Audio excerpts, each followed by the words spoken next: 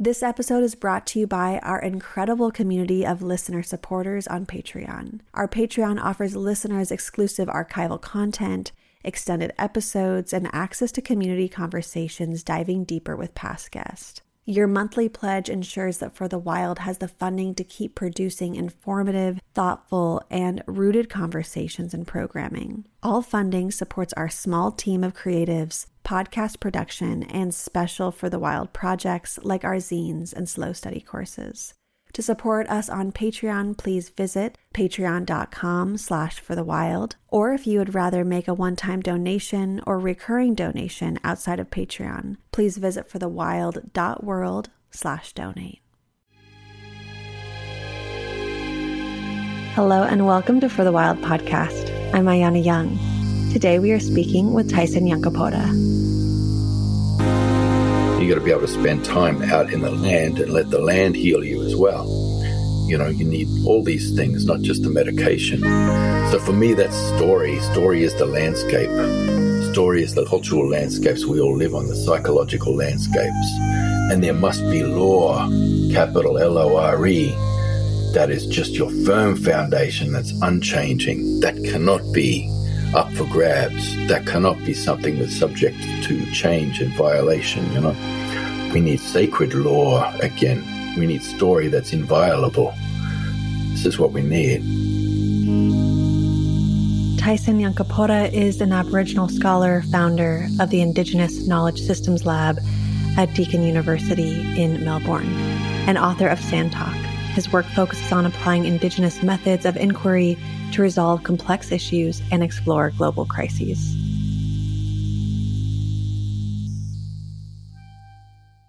TYSON, I am so happy to have you back. I still remember our first conversation. Not that I expect you to, but I still remember it along with our team. And it was just one of the most refreshing and humorous conversations I think I had. Not that you were trying to be funny, but I definitely got a few chuckles from it. So thanks for coming back on For the Wild, and I look forward to this conversation. Mm-hmm. Yeah, no worries. It's good to be here. Yeah, I was thinking before how many podcasts there are with wild in it. And you said it's a word that beckons. And I like that word, beckon. It's a little less coercive than longing and despair. And you get sort of striving. Yeah. Well, in a sense, beckon to me is the other, where longing is from the source. That's it. Yeah, so it feels just come hither, and then you got to decide. Will I pursue this? Let's explore this. Let's explore this. The wild beckons me for sure. You take that plunge. Yes. Like if you see someone hot, like across the room at a bar or something, and they kind of give you that look, and you think, do I have another drink now, or do I get up and walk across? Why can't they walk across for a change? Yeah, kind of like that. Yeah, a little bit like that.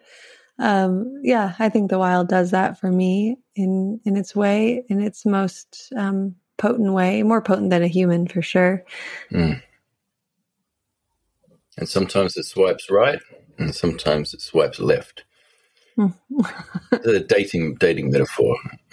Yeah. Well, for me, the wild happens to always be worth it for whatever that's worth. It never disappoints, always challenges and asks me to show up in my most authentic self. And it's, you're not swiping in any direction. You're throwing your phone into the sea and just running naked down a beach. Yeah, there's no phone. Screaming, ah! That's the best part, is that the phone has no power with the wild. The wild shatters the phone. Shatters it. Shooting arrows at helicopters like a Sentinelese Islander or something. Yeah. The land in all of its autonomy says, no phone here. Hey, Matt, did you ever come across that Sentinelese Islanders? No. See them online? Oh, it's like no one's ever been able to land there. I think a Christian tried to go there to convert them a while back, and he just got shot full of like 40,000 arrows. in the first 10 minutes. Wow. Every now and then a helicopter goes and tries to take photos, but then the helicopter ends up full of arrows too. Which I think it's nice that there's someone still shooting arrows at helicopters somewhere in the world. Yeah. Mm-hmm. Well, I hope more and more of us take up arrows and start holding off the helicopters wherever we are. Yeah. Well, you're going to do it. You're doing it with your river there, aren't you? Protect the salmon absolutely. runs. Yeah, for bloody mining companies. Yeah. Hey, we'll just drill under this glacier. That'll be all right. It's insane. Just going to drill right under there. Yeah. It's insanity, and it's we live in this intense time, lots of pain, just trying to take in the reality of the world right now. And something I really loved about our last conversation, we talked about how identity and branding have really fueled a society just obsessed with perception rather than the truth of conditions. And it just seems that in the time that's passed, this has only become more true as we witness the constant cultural narrative spin around pandemic, war, global crisis, so on and so forth. And maybe you could help us out with talking about how you're steering yourself against the forces that urge us to continue on as, quote, normal. Oh, just badly. I did the decades of the decolonial work, and I'm decolonizing myself, and I'm like helping other people decolonize, like it's some inner practice, like some inner work, which, does not stop the machinations of empires. The empire keeps rolling on, and we're all here, doing breath work and stuff to decolonize. We're all like, we're all reading Foucault and Said and sort of, decolonizing in the cafe, and, I don't know, or just writing lots of things that are, oh man, this is true. Yes, TYSON speaks truth, and and then people have this illusion that it's speaking truth to power, and it's not. Truth to power is like Niger Delta fellas in like speedboats with AK-47s.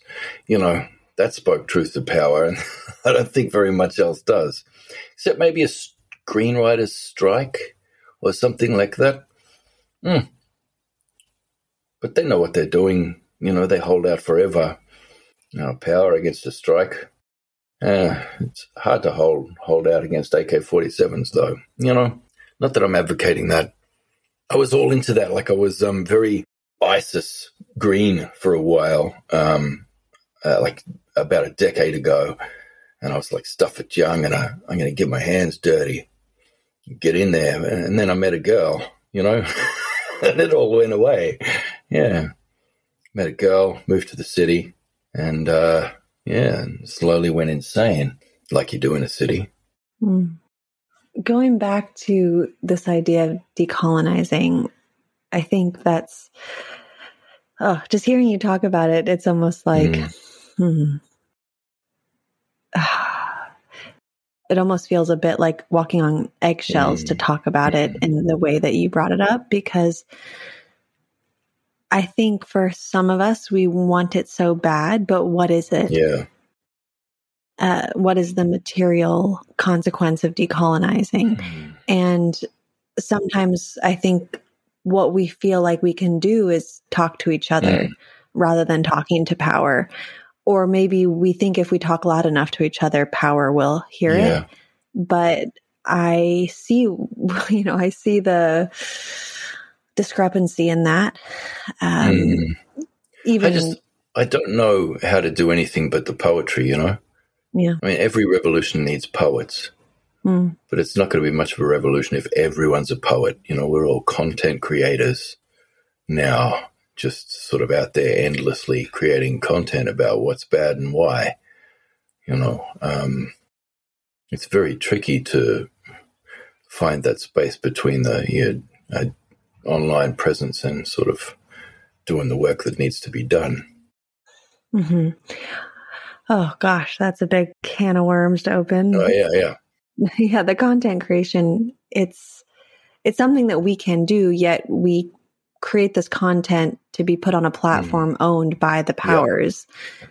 And so that's an interesting concept to grapple with. And yeah, I agree. We can be creating all this content, writing poetry, breathing, speaking to ourselves, but who is or who are the people actually holding the line with the mind, et cetera, et cetera? That's or maybe it's changing policy, or who's doing there. I mean, I think there's many categories of the dirty work, so to speak, of actually shifting the material reality.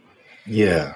And the forces we're up against are just, you can play whack-a-mole with the minds like forever, but keeps coming. Yeah. It's really rough. Yeah, struggling with it a bit of late.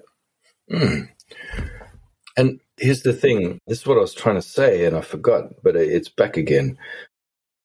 It's like we're all preaching to the choir, Then we keep going with that, and it's just so much competition, and so there's factions, and pretty soon we're not just preaching to the choir anymore. We're like molesting the choir, doing heaps of lateral violence, across all these movements that should be aligned, but we're kind of factionalizing this way and that way around all these sort of culture war hills that we all want to die on. Yeah. I don't know. It's really hard because I used to be all about you've got to reach out a hand, If there's a kid who's turning into a neo-Nazi, you can't cut him off. You've got to show him love and you've got to hold on to him, And, these people, you got to try and bring them back. But then at the same time, you reach out your hand and they take an arm. These people, everything is jujitsu'd around. All of our language, from long research and struggle and lots of really good deep thinking and a big sort of scholarly canon that we built up, where the science is settled on stuff. Any of the language that we have for that can just be taken, by the powerful and turned around back on us. Everything from woke to, anything else that you want to say, they'll turn around and co-opt it. Fake news, anything. They turn around back the other way, and then that word's gone now. And we're running out of ways to describe things. Our language, for people who don't want the world to die, our language is not evolving fast enough, for how the destroyers of this world and all their useful idiots and henchmen can jujitsu it around and wreck it on us. Because that's the second law of thermodynamics there. It's easier to break shit than make shit. And why wouldn't you break shit at the end of the world? Well, that's my thoughts on that. You were going to say something about content creation. Yeah. Yeah, well, I'm thinking about content creation and language, and it's all about story, right? I mean, that's how us humans learn, is through story. And your new book, Right Story, Wrong Story, takes the form of a very specific journey. And maybe you could share what inspired the structure for the book and how you see the role of story as integral to knowledge. Well, when I moved to this city, it was a strange change for me, like being in the city, And I was still myself for, I don't know, maybe 3 years, 3 years.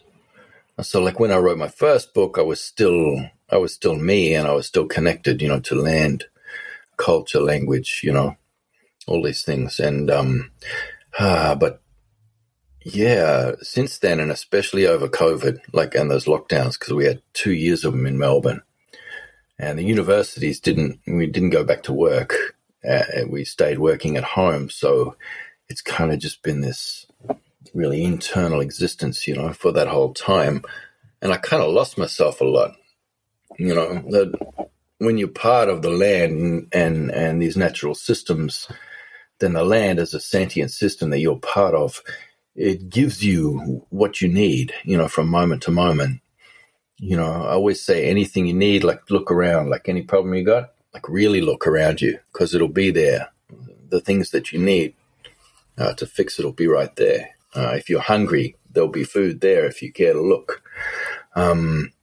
Because country, land does this. It opens up for you when you're in it. Not if you're standing outside looking at it and taking photos or, constantly in a struggle to save it. You have to stand outside of it to do that because that's where the enemy is, So here I am, heart of darkness in the city. And, I just kind of lost my mind. And I have like childhood onset bipolar disorder. So I've always had this bipolar and it just got really exacerbated. I started having lots of psychotic breaks and big ones. Like I classify the big ones as the ones where there's police involvement, So there's been a lot of struggle, a lot of strife and trouble. And I'm trying to deal with this, this grief I have about like decolonization is something you hold on to, and gives you hope, like you're fighting a good fight. And then I just kind of saw this like fabulous zeitgeist that had become in the world and very much a middle class activity. And something that really wasn't having any impact on the world. It's like we're decorating our living spaces in post-colonial style, and that's what decolonization is. We can lend our eye to like redecorating places, but we can't do anything structural, You can be political decolonial, but you have to be fiscally colonial, if you know what I mean. And so the book came out of that, and I kind of held it together for the first half of the book. And then I lost my mind. So the second half of the book, it like just degenerates into this madness, spiraling down. I had like 3 suicide attempts while I was writing it. It took me 2 years. The first book I wrote in a manic upswing, and so I wrote it in 2 weeks, but this one took me 2 years. Yeah. And so it was kind of like pressing on all the sore bits. When you do that, you kind of press the sore bit and it hurts, but it kind of feels like you're doing something to help it. When you rub that bump or that wound or cut or whatever. Yeah, so I was kind of doing that. I'm connecting with the reader as a sibling, who might be going through the same kind of things, because I look out in the world and I see the same kind of pathologies and the same grief and the same, frustrations and destructive behaviors all around me that, that I'm going through. I see them in a lot of other people. I see them in systems. I see them in movements as collective disorders. I see them in economic systems and entire cultures, this sickness, So I saw the same things there. And I kind of mapped it all on Dante's Circles of Hell, in Inferno. So each chapter is going through a different circle of hell. And it starts off as it's a lot of yarns. People call them interviews, I guess, with different thinkers who are really interesting. And it's following that structure, but then it starts to deviate from that quite strongly. Yeah. So it really is a journey into madness and just hell, but with lots of laughs along the way, Lots of laughs, and eventually we come out at the end and have a yarn with Hannibal Lecter on the last page. I won't go any more into that than that because spoiler alerts, It's kind of weird. There's a lot of movie references in there because that's kind of how I talk, how I interact with the world. Mm-hmm. Oh, gosh. What you said about being, I don't know if this is the word you used, but being theoretical or being theoretically decolonial, but fiscally colonial or something like that. That's definitely pushing on the wound. Yeah, that's what politicians are always saying. Like left-wing politicians have to say that they're like socially liberal and fiscally conservative. Mm-hmm. They always have to state that they're fiscally conservative. It's pretty much the same with Indigenous scholars. We kind of have to be fiscally colonial. Yeah. I mean, what would it look like to be fiscally decolonial or just decolonial, period? It would look like Bougainville when they're like, went into the mines at night and took the rubber bits out of all the engines and the tires off the trucks, and then made like these spear guns out of that. And then they went through the whole mines and like shot spears at everybody until they left, and then Bougainvillea sort of was independent again.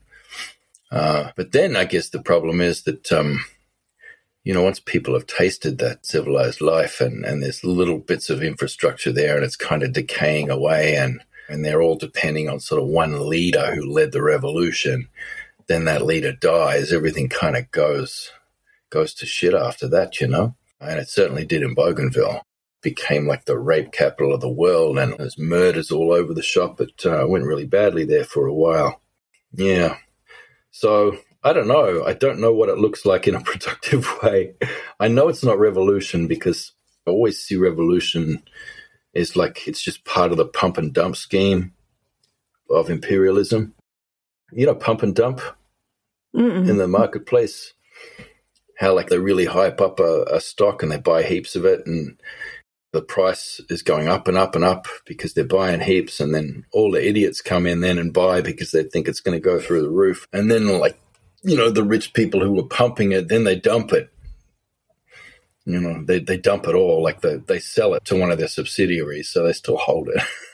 But they sell, and then the price drops, So everyone else gets out and they lose the farm, and those rich bastards come in and they buy them all back at bargain basement prices, and they just basically have a money machine like factory there, just pumping and dumping stuff. I feel like revolutions are part of that, in a longer term sense. Revolutions are pump and dump scheme for the powerful.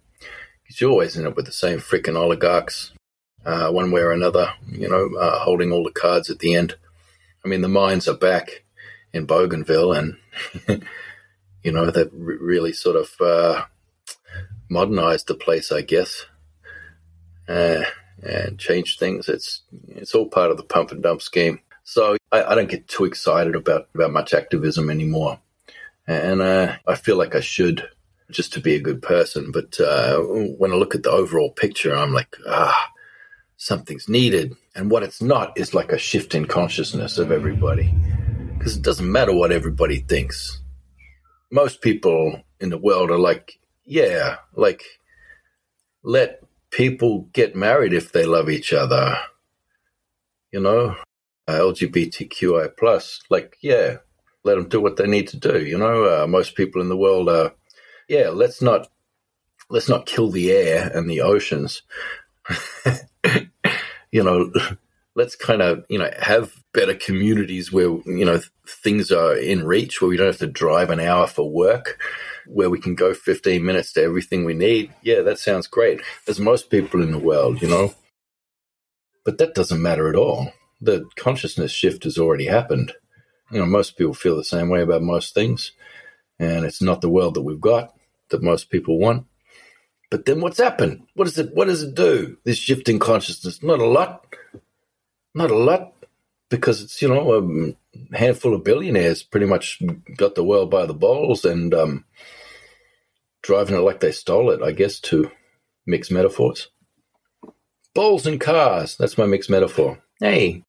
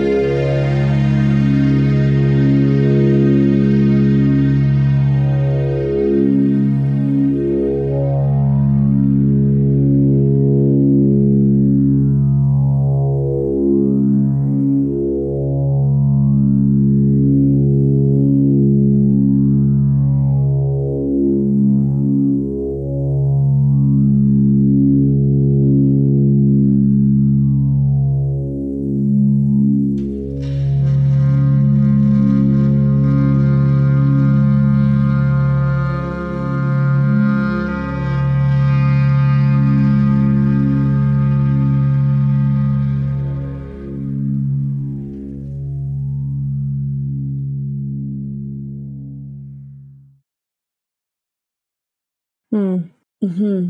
That's interesting. I didn't think about that. The consciousness shift has already happened. I do hear the disenchantment of activism, though. I sadly can feel that with you. And yeah, I guess I wonder, what do you get excited about? What does seem like something that's knocking on the door, beckoning? I think it's just for a better world. See, ironically, in the English-speaking world, which is the world, like even though it's a tiny minority of people who are speakers of English as a first language, everybody else has to learn the bastard. Everybody has to learn English, and everybody has to use English if they want to do anything in business or politics or communications around the place. Yeah, I watch all the co-opting of language and the neutralizing of language and the theft of terms, the way language is sullied around anything that's good and anything that's actually achieving change. The language gets turned around, as I said before, and lost. But if you think about that, it's kind of almost like this globalizing culture, this weird culture, Western, industrialized, educated, rich, democratic culture. It's kind of eating itself in that way. Eating itself in a weird way, like that movie, The Human Caterpillar, only if it was in a loop, it's kind of eating that, it's all falling apart. I'm kind of excited to see what emerges next. Because, an activist community has enjoyed a long tradition and a lot of language that was safe and stable and that meant something. And it was building on a lineage of thinking and action and really successful movements. But that's kind of gone. And that's part of the culture, that weird culture. And I'm just interested to see what emerges next after this one finishes eating itself. Which is pretty close to doing. I think you got like one more US election cycle left in it. After that, nothing's going to mean anything. There's going to be no truth, no story, no unifying narrative to sort of hold all the atoms together, and then everything will sort of dissolve into a quantum soup and then reform around something else. Who knows what that'll be? Global fascism or I don't know, like startling diversity and a whole heap of productive, interdependent regionalism. Who knows? Well, I like the latter. That sounds pretty great. Yeah. Well, that's where, coming from the other end of the beckoning, I guess that's where the yearning is pointing to people towards, Mm-hmm. Unfortunately for some people, that means a compound with 14-year-old wives and lots of rifles, so it's a weird one. Mm-hmm. Lots of libertarians lots of libertarian crossover with New Age stuff now. Yeah, that's fascinating. New Age culture has collided with conspiracy culture. Yeah, in this quite startling way. It's no longer a horseshoe. It's just the cycle's complete. Yeah. Now the student has become the master. Talk more about that, because I think that's really fascinating. The New Age and the conspiracy theorist coming. Yeah. I don't know. I'm just wondering if that Star Wars metaphor will work as an extended thing for this. I don't know. Let's explore. So, Darth Vader is Anakin Skywalker. He's good. Then he's evil. Then he's good again. Then he's dead. Then he's a ghost who comes back and talks to Rosario Dawson, and and we're not sure where she's going to end up. I know one thing for sure, though. There is a force in the universe. There is magic in the universe that binds all things and moves all things and connects us all in startling ways. But you can't manipulate that. You can flow with it. So people who think they're doing magic and doing something amazing with their consciousness and their breath work and their psychedelics or whatever else, people who are practicing shamanism, that they learned in a workshop or off a bunch of TikTok videos. This is kind of like, yes, the force exists, but as soon as you form a cult that's based on child abuse and lightsabers, the galaxy's pretty much fucked, Yeah. So I think everybody feels like they have a handle on the magic, whether it's the gift or like, the body keeps the score or whatever airport book they just finished reading. Everybody, has a spirituality where they're sort of hanging these individualized, personalized, sort of little brands, and hanging it off that and feeling like they're magical, but the magic isn't in them. It's all around and moving and flowing, and they got to flow with it. You don't become a magical being, and I guess everybody felt like if they did the work and enough people did the work for personal development, that somehow that would create a massive shift and everybody all at once would experience a collective leap in consciousness. This neoliberal lie of moving towards collectivism through startling individualism and navel gazing, it's just that's blown me away. And I feel like that took over the entire decolonial movement. I feel like it's in every activist movement. Too many poets, not enough soldiers, Mm-hmm. You said something just a few responses ago about language being co-opted and so many words not having the meaning they used to. And I guess I want to ask about the word woke. Yeah. And where has that gone? Well, where is it now? It started off as something that Black people in the US, used to say to each other. It was like an internal memo. That was an internal community thing. And then it sort of got taken up. You know what I mean? Like heaps of middle-class people suddenly took it up and were brandishing it around to mean God knows what. It became a rallying cry for, I don't know, these indolent sort of excesses of people whose entire activist life was just online, writing snarky tweets and bloody piling onto people and going, OMG, I just can't with this guy or whatever. I don't know, and all the things that, I know it's not OMG there, I'm showing my age there.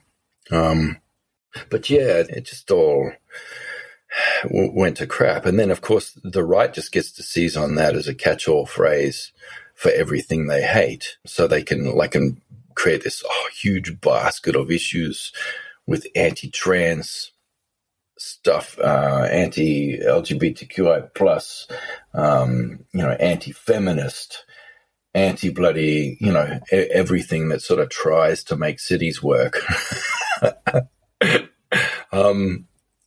And just everything where people are just trying to survive. They get to make a big catch-all for that with one word, and then suddenly the word's gone. It's useless. It's ruined. It doesn't mean what it meant anymore, and it has more power for the evildoers in this world than it has for anyone else. We have to pivot and come up with new words, but there's only so much that a trade Creole like English can do, in terms of describing the universe. And, it's certainly, I don't know, it's pretty chameleon, fast growing, changing language, but, even English isn't fast enough to, deal with the arseholes of this world. It seems to be mostly arseholes who invented it, like a series of invaders of a small island nation, who sort of ran out of soil in their own places. Like 6 different invasions ended up producing English, and then it went out and exported it all around the world, and then it grew into all kinds of different dialects all around the planet. So it's a pretty chameleon language, but at the same time, it can't move as fast as arseholes can move, because arseholes never sleep. There you go. That's the name. That's the name of the podcast episode. Arseholes never sleep. Yeah, I see it now. Lots of clicks.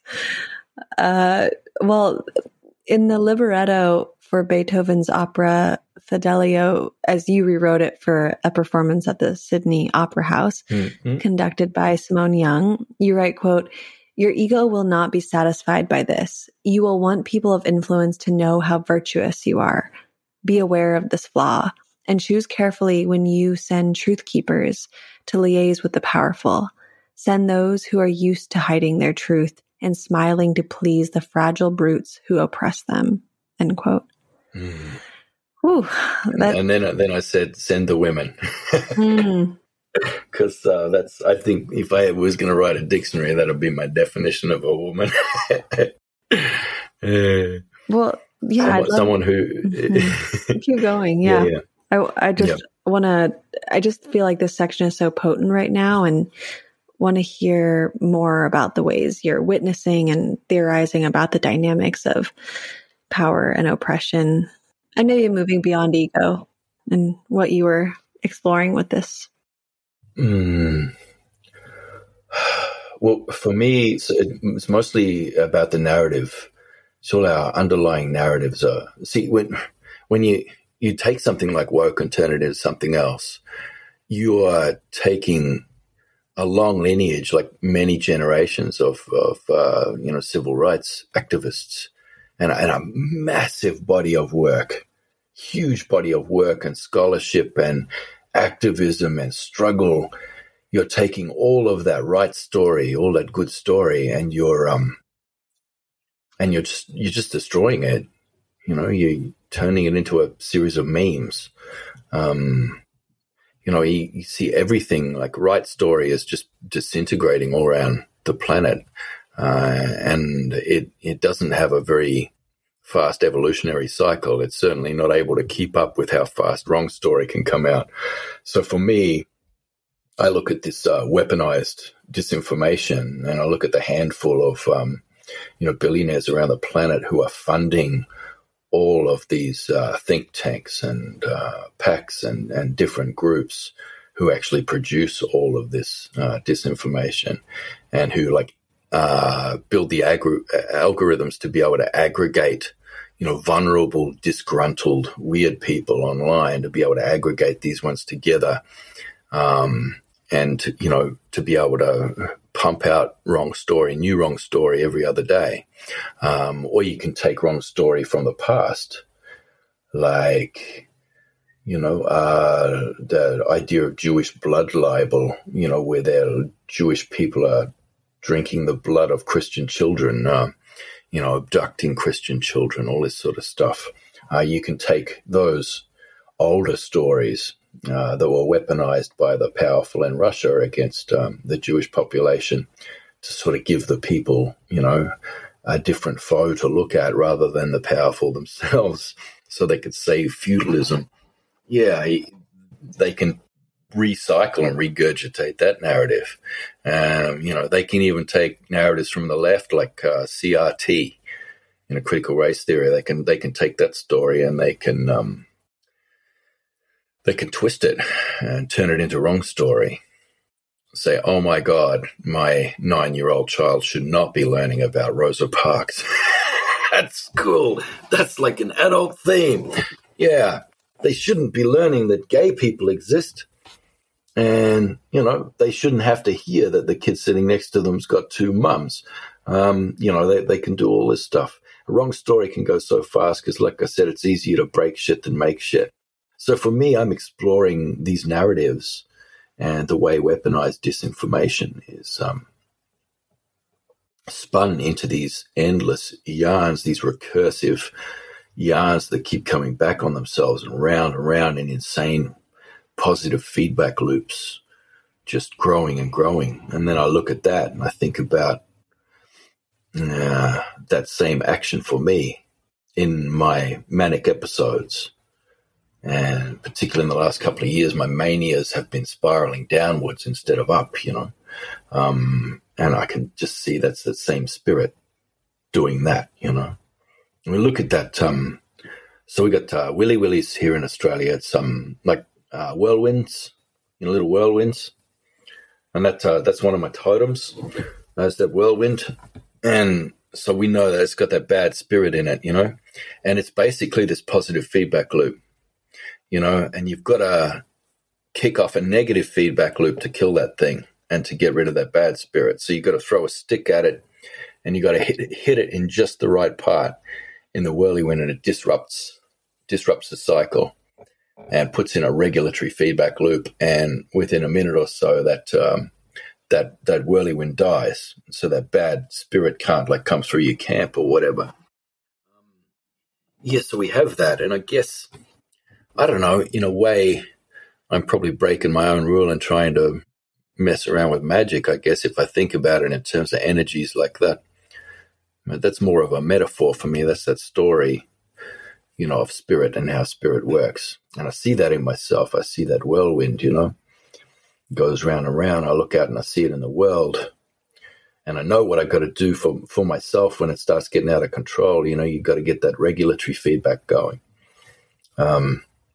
Which used to be alcohol for me. I used to be able to just drink a bottle of rum and then wake up and it'd be over, But then that just means that I'm 50 and I've got a 90-year-old liver, and it stopped working, and it kind of went the other way. So I ruined that, and I can't do that anymore. I'm using Seroquel at the moment. So I have to take that every night, and it knocks me out. And so I reset in the morning and I start from scratch again. That's part of the medication for bipolar. And I guess, I don't know, I'm trying to do a bit of Seroquel for the world. It's not, it's not useful in the long term. You can't rely on that, because you sort of build up a resistance to it, like anything else. But, at the core of the problem, you can't just have medication. You got to have therapy, You got to be able to talk through and work through all of your business and all of your issues and get things straight. You got to be able to spend time out in the land and let the land heal you as well. You need all these things, not just the medication. So for me, that's story. Story is the landscape. Story is the cultural landscapes we all live on, the psychological landscapes. And there must be lore, capital Lore, that is just your firm foundation that's unchanging. That cannot be up for grabs. That cannot be something that's subject to change and violation, Yeah, we need sacred lore again. We need story that's inviolable. This is what we need. I heard this bad story the other day. This is someone from the Northern Hemisphere, and I won't say which culture because I don't want to run them down. They were telling an ancient story from their culture, folklore. And it was a man, he was attacked by a viper, and the viper was going to bite him and sting him to death. And then a heron came down, and the heron killed the viper and saved the man's life. So the man, he picked up the heron and put him in a bag and took him home to eat for his dinner. And his wife said, why are you doing that? That heron saved your life. You shouldn't be eating the heron and killing the heron. You should let the heron go. And then the wife opened the bag and let the heron go free. And the heron pecked her fucking eyes out. And that's the end of the story. What's the message for that story? It's oh my God. What's that message? It's don't do anything to help anyone because they'll eat you or they'll peck your eyes. It's kind of I don't know, maybe it's an old curse, but it's kind of the world we're in right now. You reach a hand out to a friend who's sort of been red-pilled by Alex Jones and all this stuff online. You reach out a hand, brother, here, I'm still your friend. I'm here for you. And then they just rip your arm off and chew it up and spit a whole heap of stuff about Putin at you and then dox you online. And then suddenly there's people arriving at your house and throwing bricks through your window. It's a tricky old place. It's a tricky old storyscape that we're living in. And I don't know. We need these good yarns. We need good cautionary tales emerging.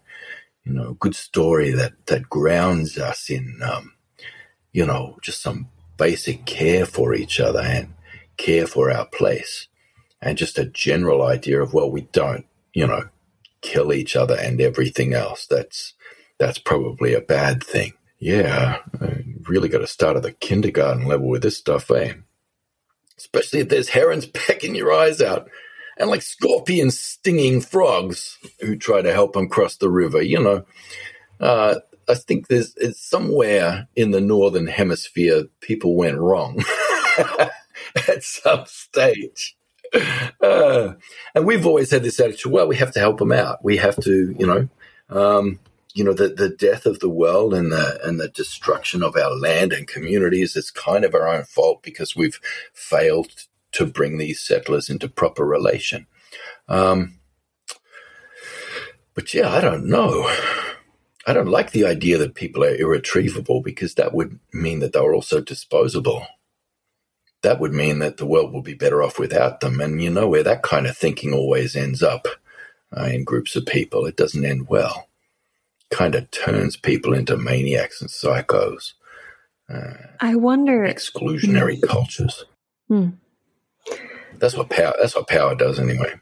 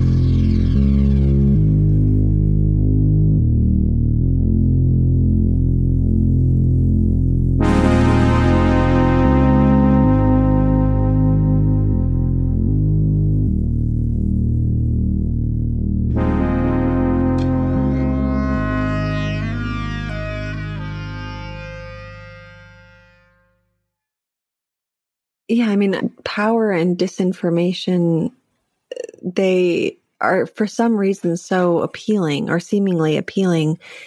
And I'm curious about that. And how does disinformation thrive in these times? And it also seems like it goes under the radar, even though it's so prevalent. So yeah, just love to riff on that for a moment.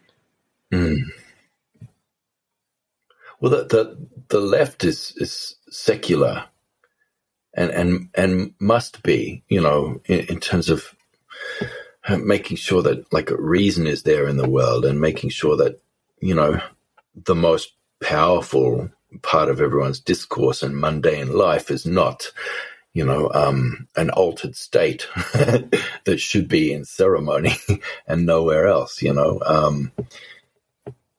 but the problem with that is that's boring and everyone's scared and, everybody feels special and they want these altered and heightened states that come with these insane narratives.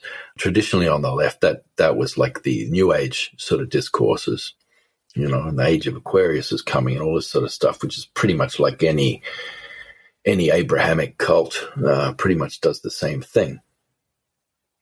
But that in the end, that wasn't very far from, in the horseshoe, the other end of the horseshoe on the right, they all had the same stories, that whole idea of, a special chosen people, this Aryan race, that was like the driver of the Age of Discovery was all this weird New Age stuff. And, the explorers were looking for Atlantis. There's a reason it's called the Atlantic Ocean.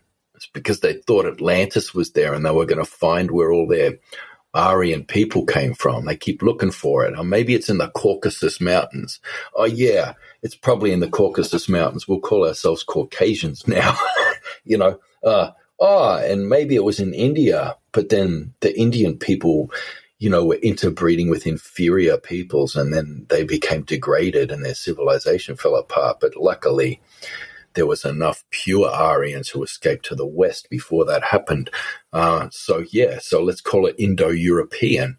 I mean, that's, in linguistics and anthropology and history and everything else, it's all Indo-European now. But half of that was coming out of seances back in the day.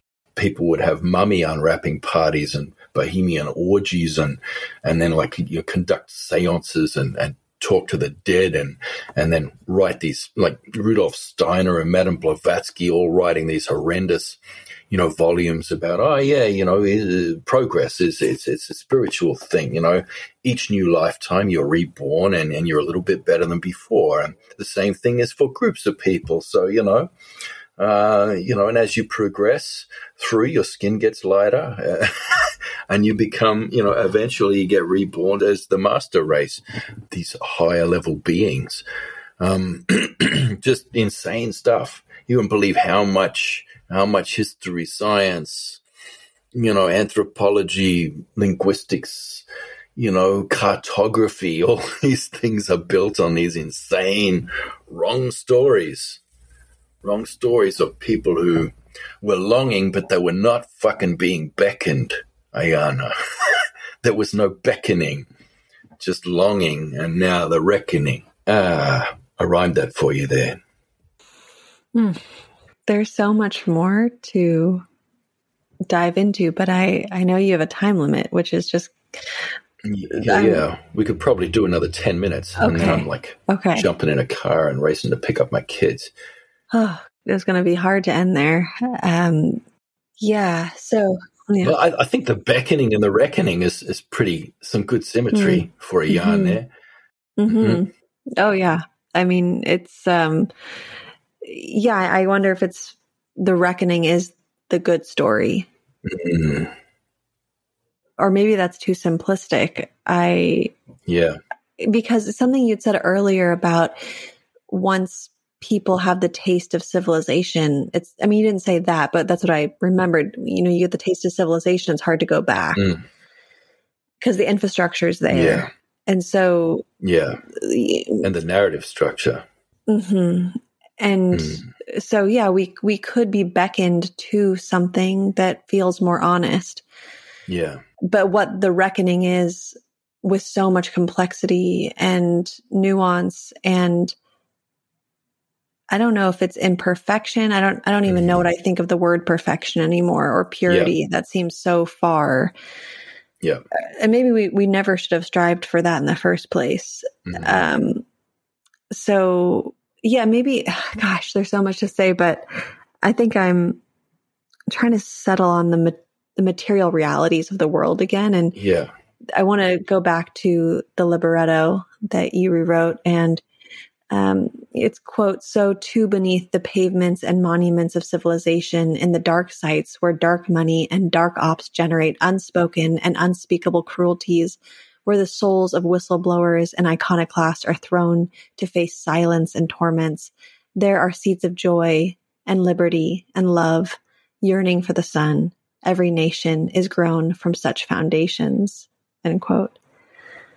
That's so beautiful. I mean, it's just, I felt just wrecked, and then like the phoenix from the ash, rising up. And so, how might bearing witness to these dark realities might uncover an understanding that allows us to dream differently?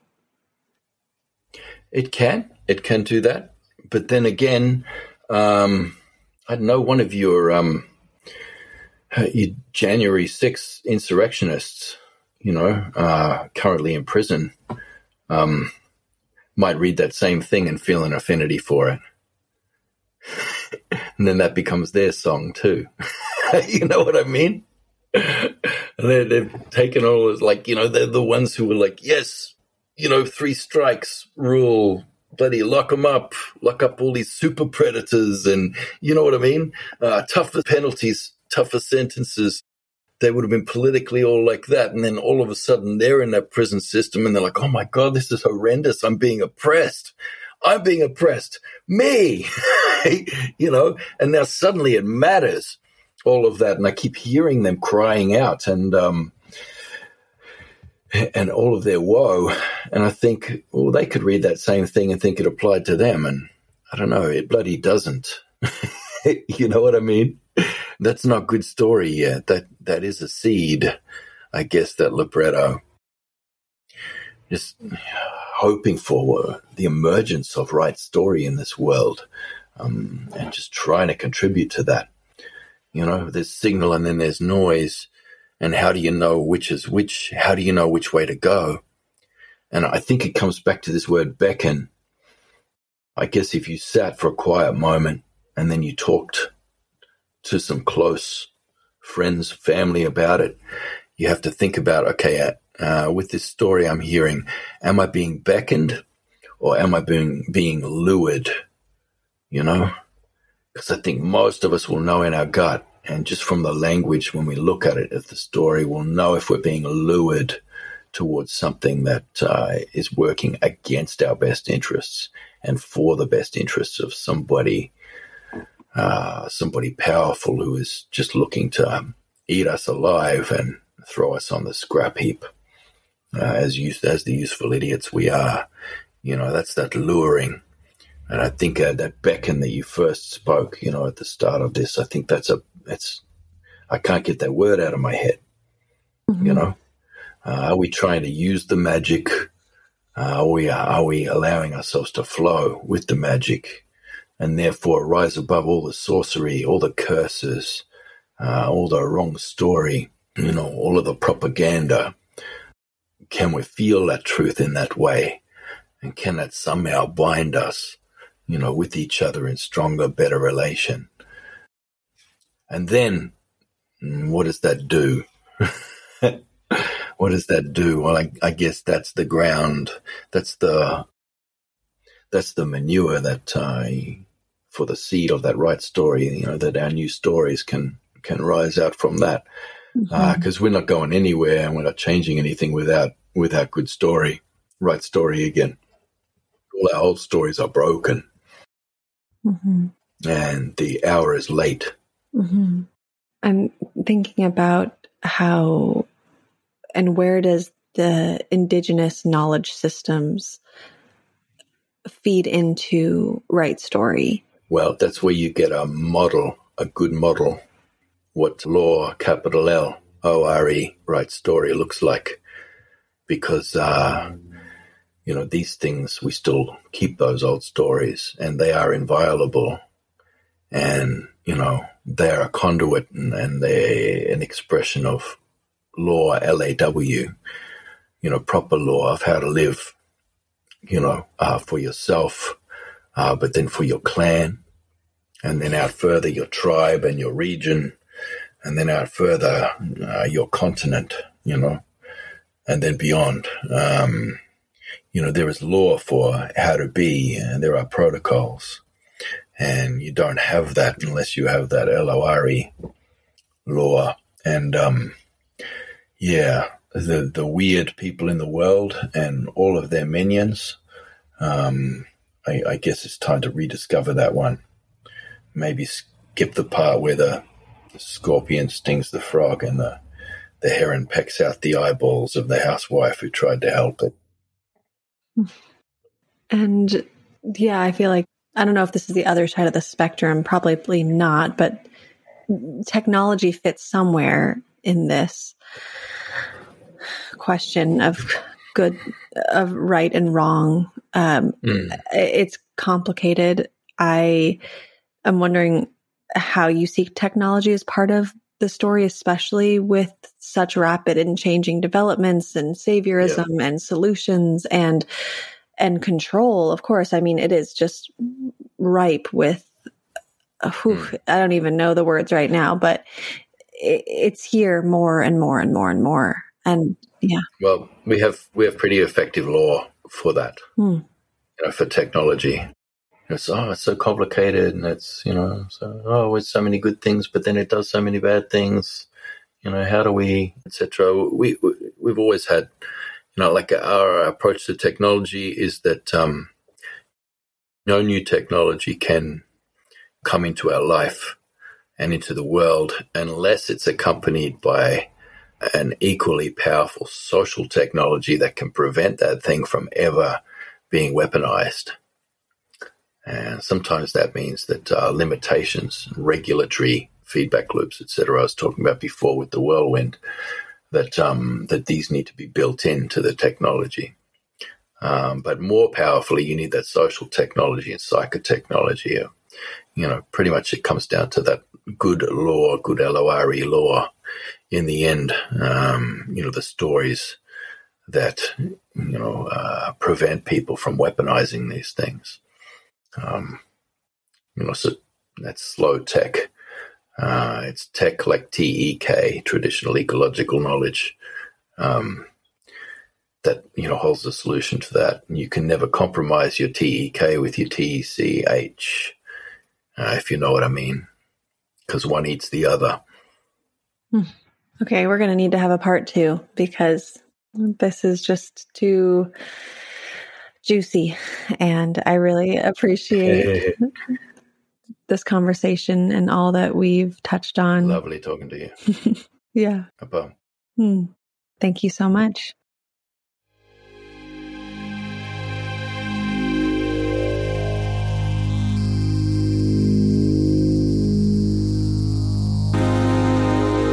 Thank you for listening to this episode of For the Wild.